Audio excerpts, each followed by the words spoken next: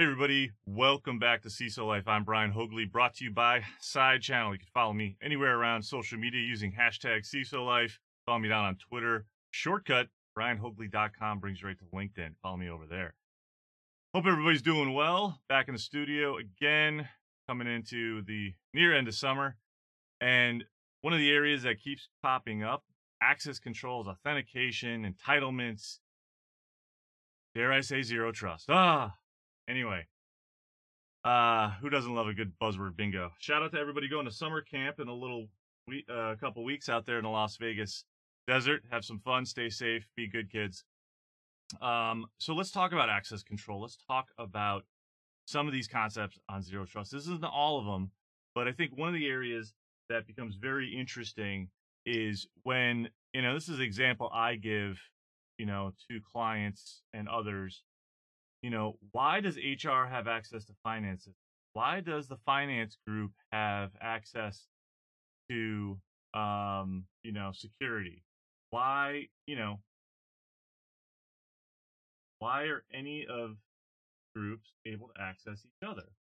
And in a network that we see today, kind of flat networks, even segmented networks with VLANs, if you're implementing some type of some type of segmentation, capability inside of just your networking, the goal is obviously to, here are your people, right? Here are your users. This is your user base, right? They probably have access to each other, right, and through their systems. And separately, right, you have, your systems. Okay, so you've got, one system, the database, and maybe that's HR. Maybe you got the finance file server, right? And that's got its device, its data. And a lot of VLANs and a lot of access controls are primarily focused right here, right? Where it's like, look, we want to make sure that this access is best managed. It's constricted, right?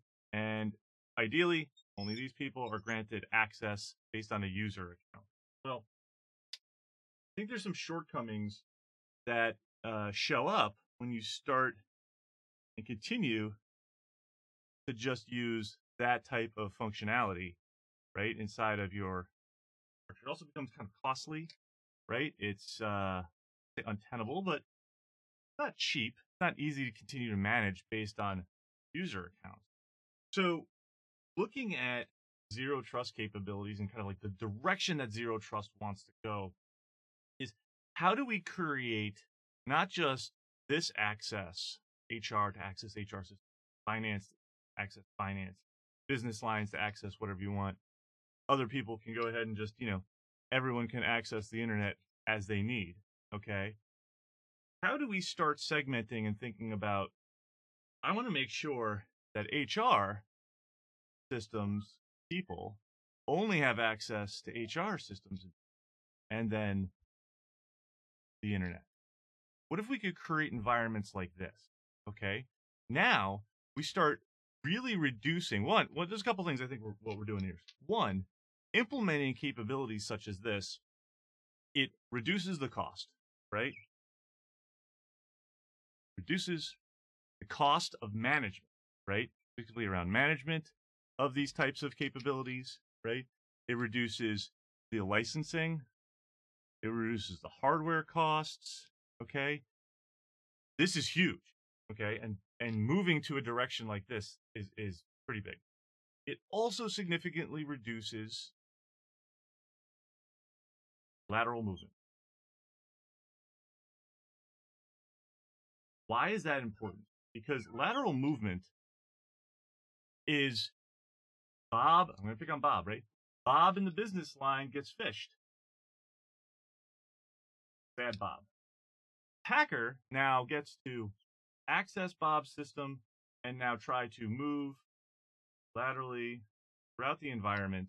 And because user networks are traditionally pretty open, Bob's able to go, or Bob's account that just got taken over is able to do that.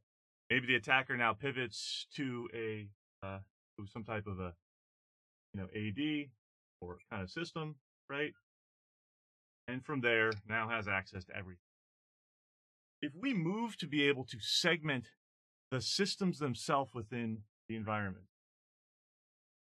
okay, let's just start with something simple. Let's start segmenting HR. HR systems should only be able to talk to each other. And then from there, okay, now let's blow that out.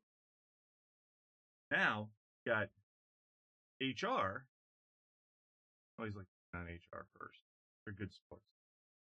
Now within HR, right, you got individuals.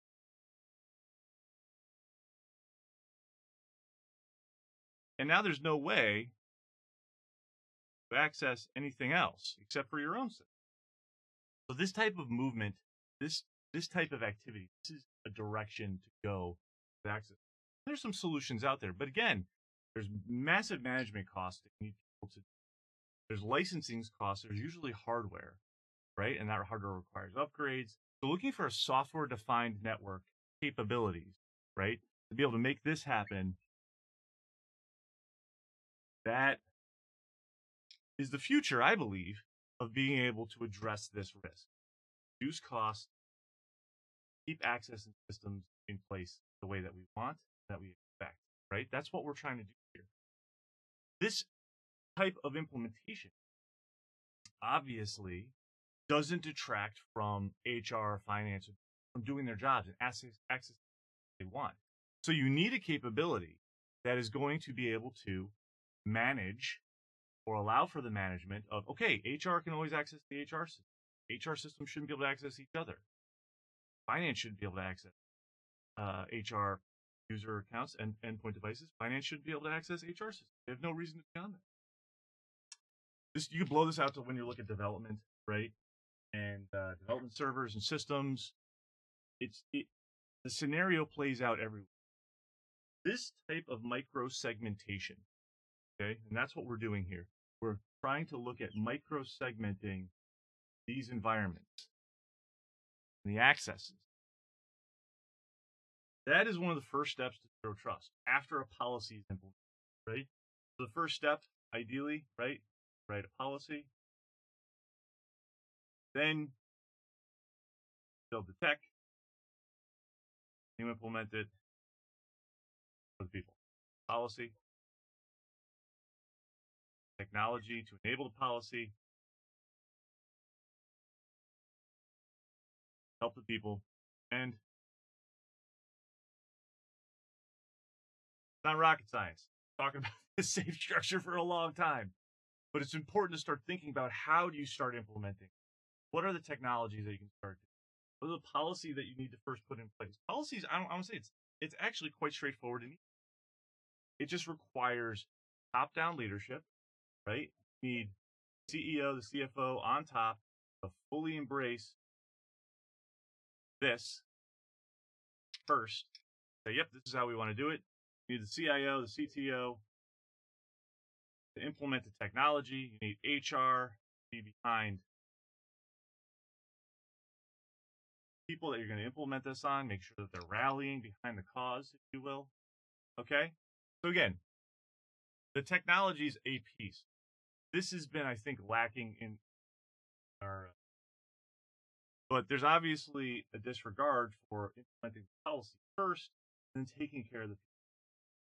Again, just some thoughts. Anyway, I'm Brian Hoagley, CISO Life. Again, follow us around, hashtag CISO Life. Check us out on Side Channel. Check me out on LinkedIn. Follow any other content we're putting out. Again, just crossed 13,000 on LinkedIn. Thank you so much. This has really been great. I enjoy doing this, and I'm going to keep doing this as long as people keep following. Heck, when I started this, I was doing it not thinking anybody would. But, you know, it's been a lot of fun. Hope everybody's good. Stay safe. Brian Hoagley. Catch you next time.